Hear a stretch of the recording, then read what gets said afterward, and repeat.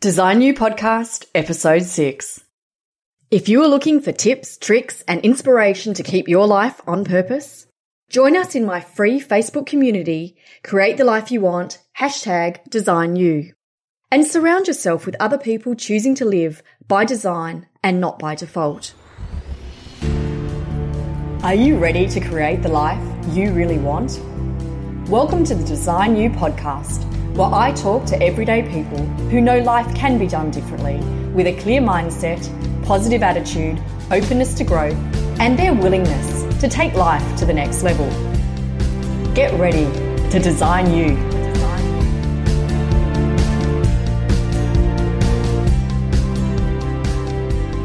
Hi guys, Tina Murray here. Today I'm welcoming to the drawing board Adam Jones. Adam is a structural engineer who consults on sustainability in buildings, who is constantly looking to learn and grow as he works towards influencing positive outcomes for our planet.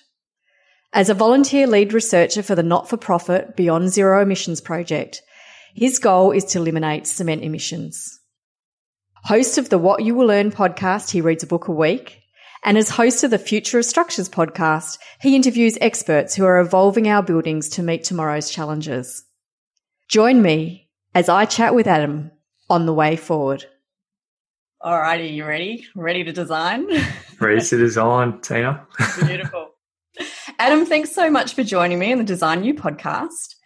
Hello, how are you today? Fantastic. Thanks, Tina. Thanks for having me on. Looking forward to getting into it. Yeah, fantastic. Thank you. Tell us, what is it you're doing right now to design your best life? So right now I am working a normal, traditional job as a structural engineer. So I probably started that a year ago. And then at the same time, starting 2 years ago, I've always taken on so-called side hustles or side projects. So the idea of that is to be able to pursue something on the side and eventually be able to something I'm passionate about. And then eventually I'll be able to probably bring that into my more day-to-day life. Okay. And since doing that, I guess my traditional job's starting to change in that direction now. So I'm probably getting closer to working most of my week in something that I'm really passionate about and stuff I really enjoy. So tell us a bit about that, because a lot of people do have passions, but there's many people, and I meet them every day, who have amazing passions, but they're putting it to the side because they're like, no, I've got to pay my bills, I've got a mortgage, I've got a family, etc., etc. Why have you had the guts to be able to go ahead, look for what it is you want, but also to understand that you can bring them together? I guess it's for me, I look at it from the end in mind. So I look at it from, say, sometimes I've probably got this from a book, 7 Habits of Highly Effective People, where it takes you through this process where you look at your life from the very end as if you're in the funeral. So I think if you look at it from that perspective, you don't want to miss this chance we've got to actually, live the fullest life you possibly can and actually try and make an impact on the world. So I guess it just comes from wanting to make a difference in the time I've got, or I'm lucky enough to have in the world. So that's probably led me to probably being a bit more fire in the belly to be able to, I guess, after your day-to-day work, be able to, put in an extra X amount of hours every day and on most of the weekend as well to try and, pursue something a bit more. So, it's been good. And do you find, because you love it, that you do have that fire to do it, that it doesn't tire you, that you've got that extra energy? Yeah, I'd say it's interesting because the few things I do on the side, it's not, at the time I don't really I love podcasts, but at the time I get that little bit of uncomfortable. So I don't think when I'm doing something on the side that's uncomfortable, it's great for growth and everything like that. But in the actual moment, it's not something that feels so good. It's something that's really uncomfortable and kind of uneasy. But I think in the long run, I think effort comes first, and sometimes passion can come later as well. I think that's probably a bit contrary to what a lot of people might do. So I think once you, choose what you want to work hard against, and then your passion will follow that once you really dive into it. So that's what I found for me anyway. So your side hustle is your podcast. You've got 2 podcasts. What are their names? Yeah. So the first one is called What You Will Learn. So me and a mate of mine, Adam Ashton, we read a book every week, and then about a year and a half ago, we thought we just talked. We had dinner and meals together, and we just talked about books. So we thought, why not? Let's just record this. Mm-hmm. And then we recorded it, and then over about 3 months, we weren't really looking if there was any downloads or anything like that. But we started looking, and it was like slowly growing. And then over some time, we saw it was exponential. And then, after that, we just kept on recording and recording and recording. And then all of a sudden, we had a bit of an audience, and we're getting access to some of the people we never thought we'd be able to meet, I guess. And yeah, that started off as something as a side hustle or a side project that has really started to take off a bit. And then eventually, if we wanted to, we can start putting ads on and monetizing and I guess, making more of a livelihood if I wanted to pursue that direction as opposed to engineering. Yeah. So when you're talking about that, you're actually recognizing that you have a choice about where that goes, that just because it is moving exponentially doesn't mean that you're going to stay doing that forever if it doesn't suit you anymore. Am I hearing that correctly? Yeah, exactly. It's being flexible at the same time as, so it's something we're really passionate about, reading. And then I guess we did follow that passion, reading, and then doing stuff about it was recording. And now it is probably can get some kind of career out of it if we wanted to as well with it. Yeah. Being something on the side. Mm. And so what is it about it being on the side? Because it must take up a big part of your life. If you're a full-time engineer and then you've got 2 podcasts you're running. Yeah. Yeah. Well, it's something I really enjoy both of them. And it's really because I already read a lot, and so did Adam. So it's not a hell of a lot more time after it. Like, we do it very raw. We just record, do hardly any editing, and just throw it up there. And and we say stupid shit all the time, and we just let it go. And that. That's why you've got followers. Stupid shit. yeah, that's right. So it can get pretty silly. But yeah, and then through that, it's like learning a new skill, which was podcasting, and then I guess combining that with my traditional skill set, which was engineering. And then that's how I started the new podcast, which is called The Future of Structures.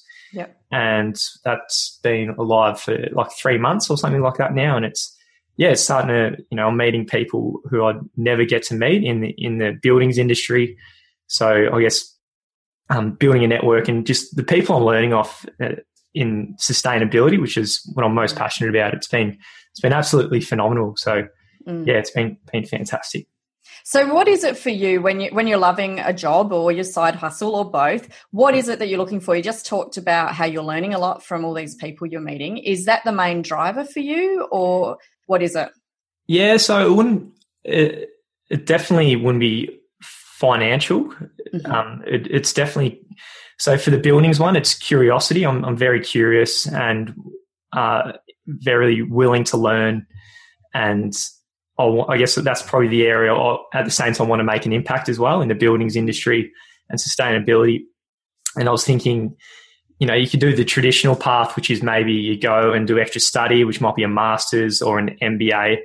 But I thought maybe going this path of doing a podcast, combining the skills I already have, might be a much more efficient way of learning really unique things and all that kind of stuff. So, yeah, does that answer your question? Absolutely. And it's interesting you talk about that, because today while I was at the gym, while I was on the bike, I was reading a book called Big Magic. Okay. And part of what she speaks about in that, it's about how to get in touch with your creativity. And part of what she speaks in that, and I've forgotten her name, Elizabeth Gilbert, the one who wrote Eat, Pray, Love. Yeah. This is her self-help book.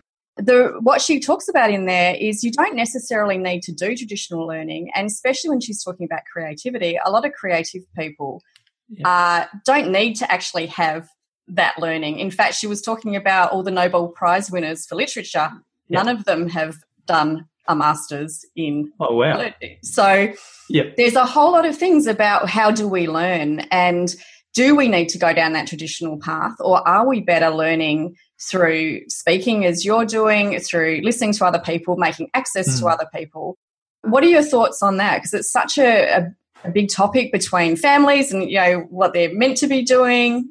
Yeah, well, I think the traditional path it might have been the right kind of path maybe a generation ago when I guess a lot of the industries were more like factory economy. So if you were told to sit in the one spot and do the same repetitive tasks over and over again, I think a lot of our education is based around that. Whereas now it's not really, it's more, I guess, being creative and all those kind of things. So yeah, I think the traditional path that isn't as useful anymore. And, I'm still young myself, so maybe it's a little bit biased, and on top of that, I think it's a much more efficient way of, if you really ask, like, what's your purpose of your learning? So for whatever skills you're trying to learn, you step back and really understand specifically what you want to learn. And maybe it's a master's for some skills, but maybe there's other ways of doing it. And then, for me, the podcasting part, it's much cheaper as well. So that's true. You don't have to pay your head. You don't have to pay $50,000 on a degree. Start a podcast, and it's something super uncomfortable at the start, just because you're speaking to people, and you go into meetings with CEOs in the city and all that kind of stuff. So people you're not used to speaking to, but once you do it, and I guess the people you can build a network with and all that, for me, it's like at least 100 or 1,000 times more efficient than a master's would have been for me, for sure.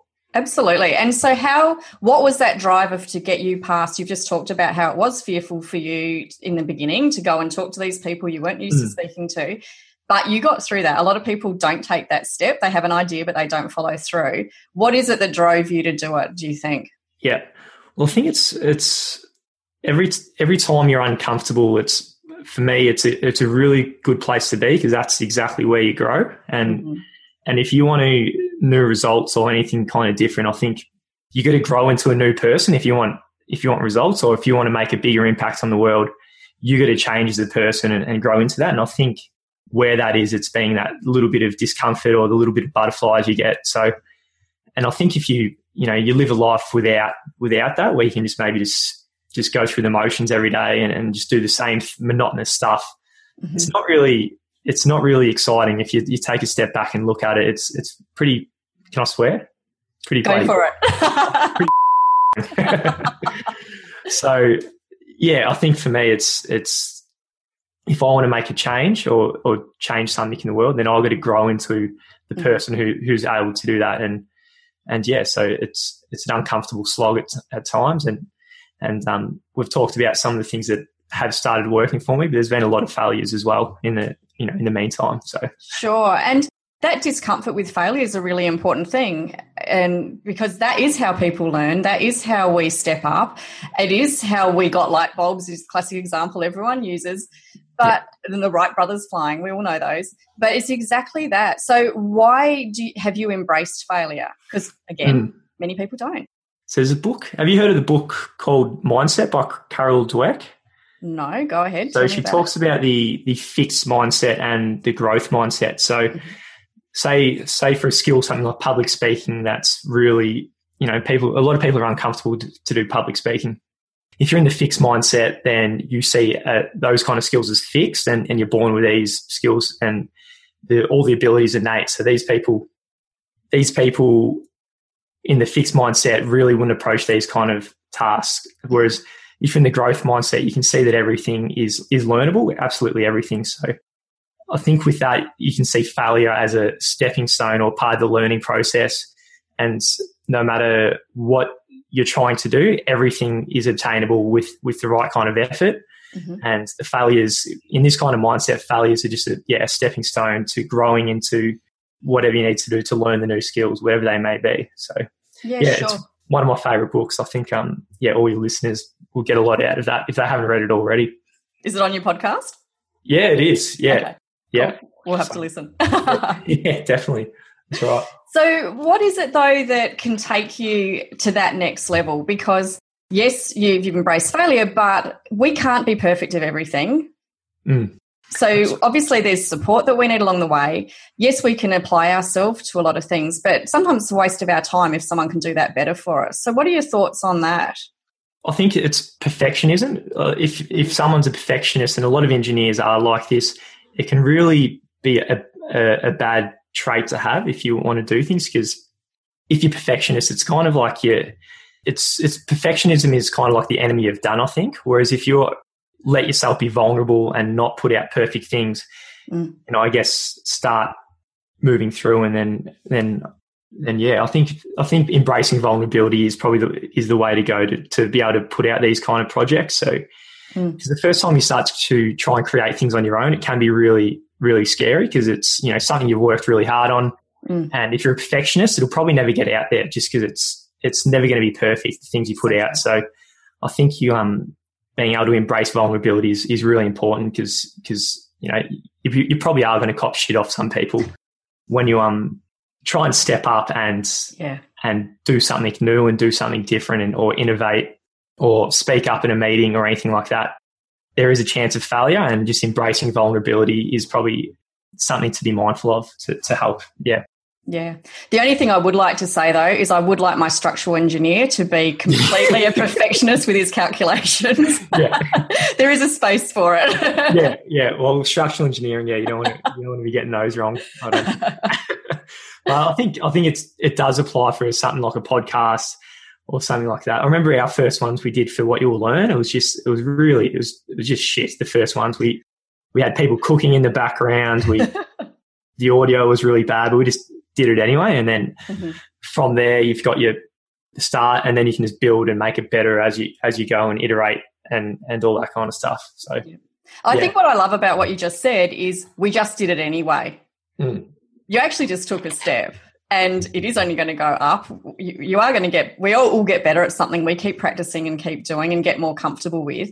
How have you reflected on that growth since you first started to your comfort level now as you're doing your podcast, or both of them? Yeah, it's expanded a lot. I remember before the first author interview we had, I was probably nervous, 6 hours beforehand a little bit because it was like a big author and all that. And then after that, it kind of got shorter, and now to the point it's very rare I'd get as nervous now, maybe like a few minutes beforehand. Yes, we're at the start. It was very nerve-wracking. And then I guess, growth in that area as well, it does apply to other areas of life where it might be like doing presentations or speaking up in meetings or having uncomfortable conversations with people as well. So, yeah. Do you think that thing with the authors when they were first coming, I know Seth Godin was one of the guys that you've had on, and you've had some pretty special people. Is part of that coming back to feeling not good? I don't want to put words in your mouth, but why do we as human beings get those nerves when basically we're just talking to another human being? Why do you think we get that discomfort? Yeah, it's a great question. I think it comes down to, I don't know, maybe we're worried about how we're perceived with other people and some kind of insecurity underneath. I'd like to get your opinion on that as well. Maybe throwing it back. I think definitely every reaction that we have, which is a strong reaction, and especially nervousness, is something that does come back to a discomfort within us, because if we are comfortable, we wouldn't be feeling the extent of nerves that you're talking about. So for me, whenever that happens, or when something's fearful for me, I acknowledge it. I take time to step back and go, wow, why am I nervous, or why am I fearful? Is there something in it? Like, fear's a legitimate thing. Totally. We're meant to feel fear. Yeah. But too often in our modern day, we don't have saber-toothed tigers after us. Yeah. So we don't actually need to do it. And it's actually our own thoughts holding us back. The what ifs, what happens if that happens? And often I find that the worst case scenario, when I think about what that might be, isn't that bad? Yeah, totally. I'll be all right. Yeah. And so for me, I think it does come down to what is it in us. And it's that nervousness about meeting someone who might be considered more intelligent, more beautiful, more, whatever. I think that is, if I'm feeling discomfort in that, there's a reflection in me about where am I not feeling good enough. So it's an opportunity for me to explore that. Yeah, that's a great point you make. And I think being mindful of, if you can take a step back and just look at it and understand it, and I think mindfulness kind of techniques really help in these kind of situations as well, because you don't get fully consumed by the emotion of fear. Yeah, you don't get fully consumed by it, and then if you can take a step back and look at it, and then you can understand, maybe the worst case scenario is nothing's going to happen. We're just having a conversation, and so I guess looking at it analytically as well kind of does help, because if you look at it from the point of view of the worst case scenario, then And you realise, you're just being fearful for absolutely nothing sometimes. Absolutely. And it's often our thoughts that are holding us back. And when we actually go through and do whatever it is that we were scared to do, it was never as bad. Not always, but often. Yeah, I totally agree with that. So what mindfulness things do you use?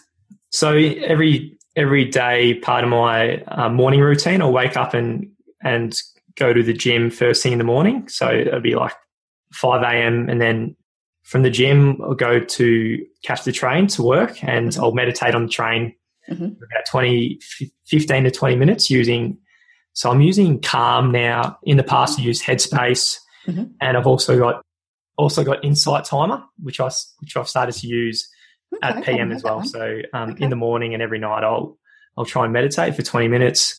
Yep. And then, so in the morning, then I'll get to a cafe and read for about 30 to 40 minutes. So, before beautiful work. Routine. Oh, That's absolutely awesome. love it. So you got the gym, meditation, book, coffee, and ready to start the day. So and it's actually covering every base because you've got your fitness covered, which of course helps with all the endorphins, and then you've got your Calm, and then you're stimulating your head. I love it. Yeah. Do you meditate yourself, Tina? I do, and I often do. I can do it like you. I used to do it on the train, but without a system, I actually can turn off quite easily. But I go for daily walks along the beach, and that's definitely a form of meditation for me. I can go and sit in a corner and do it, but my walking along the beach. And part of what is lovely for me with that is every day the beach is different. The tide's in a different spot. The bird life's different. The clouds are different. And so it reminds me that every day is different, and I become very present in what that feels like. I prefer to go for a walk along the beach on my own. Yeah. Because it is my time. I can do it with other people, but for me, it's a time to clear my head, and I come back and I am much more energized for it, and I'm much more creative because of it. I can tell the difference of days when I've missed it. Yeah. I think meditation for me is probably the most highly leveraged use of time you could possibly have. I think in that 20 minutes or whatever, it is probably the most productive or the most worthwhile thing you can do in your whole day. I agree. So people who don't, who are too busy to meditate, I think, that maybe they need hours of meditation as opposed to 20 minutes, I think. And that's, I was mentioning that I had an event in Adelaide earlier in the week, and I actually said in that during the weekdays, I only allow myself 40 minutes for my beach walk. Yeah. But that 40 minutes makes me work so much more effectively. I get so much more done. So it's actually a really good investment for return on investment. 100 times better than the days I don't do it. Totally. And I think it helps because I think being productive might be important in some things, but I think 100 times more important is choosing the right thing to work on as opposed to working on the wrong thing productively. Yes. Something for like meditation and mindfulness can make you take the step back and look at, what you're actually working on in your life. Because like say if you're in a jungle, you might be chopping there's a good analogy in a book I read, I forget which one, but where you're chopping wood in the jungle and you might get chop harder and harder and quicker, but you might get toward the end of your life and realize you've been in the wrong jungle the whole time. So you're better off, getting in a chopper, getting above, and then finding out where your time is best to be spent on. Yes. And meditation is something that definitely helps in that area, choosing the right things. Yeah, for sure. And what I love about that is it's really about making those choices for yourself. And sometimes we always need to step out to actually see that. And meditation's giving us that space, that clearing in the jungle to actually be able to take advantage of how we work best, when we work best, and what's actually important for us. Yeah, totally. Yeah, I love it. And just another one of those habits, which I think you were kind of pointing on. I think just installing the right kind of habits in your life, it can make everything else much easier. And meditation is something everyone probably should really consider bringing in. And you're you mentioning a lot of books that you're reading. As you said, you read a book a week, but there's obviously a lot of value that you're getting out of that because you're pulling on all these different concepts, the ones which work for you, and applying them where it suits in your life. And that must be a huge tool to be able to take into your life. Yeah, definitely. Books the thing with me for books, it's someone's whole life's work. So it might be like you've written a book yourself. So, everything all the best stuff from your brain condensed down into a book, someone can buy for some of the best stuff. There's more to come. Unreal. For $20 or $30, you can access someone's best insights of the best people in the world. And for 10 hours and $30, I think it's the best deal in the absolute world. So, books can change your life.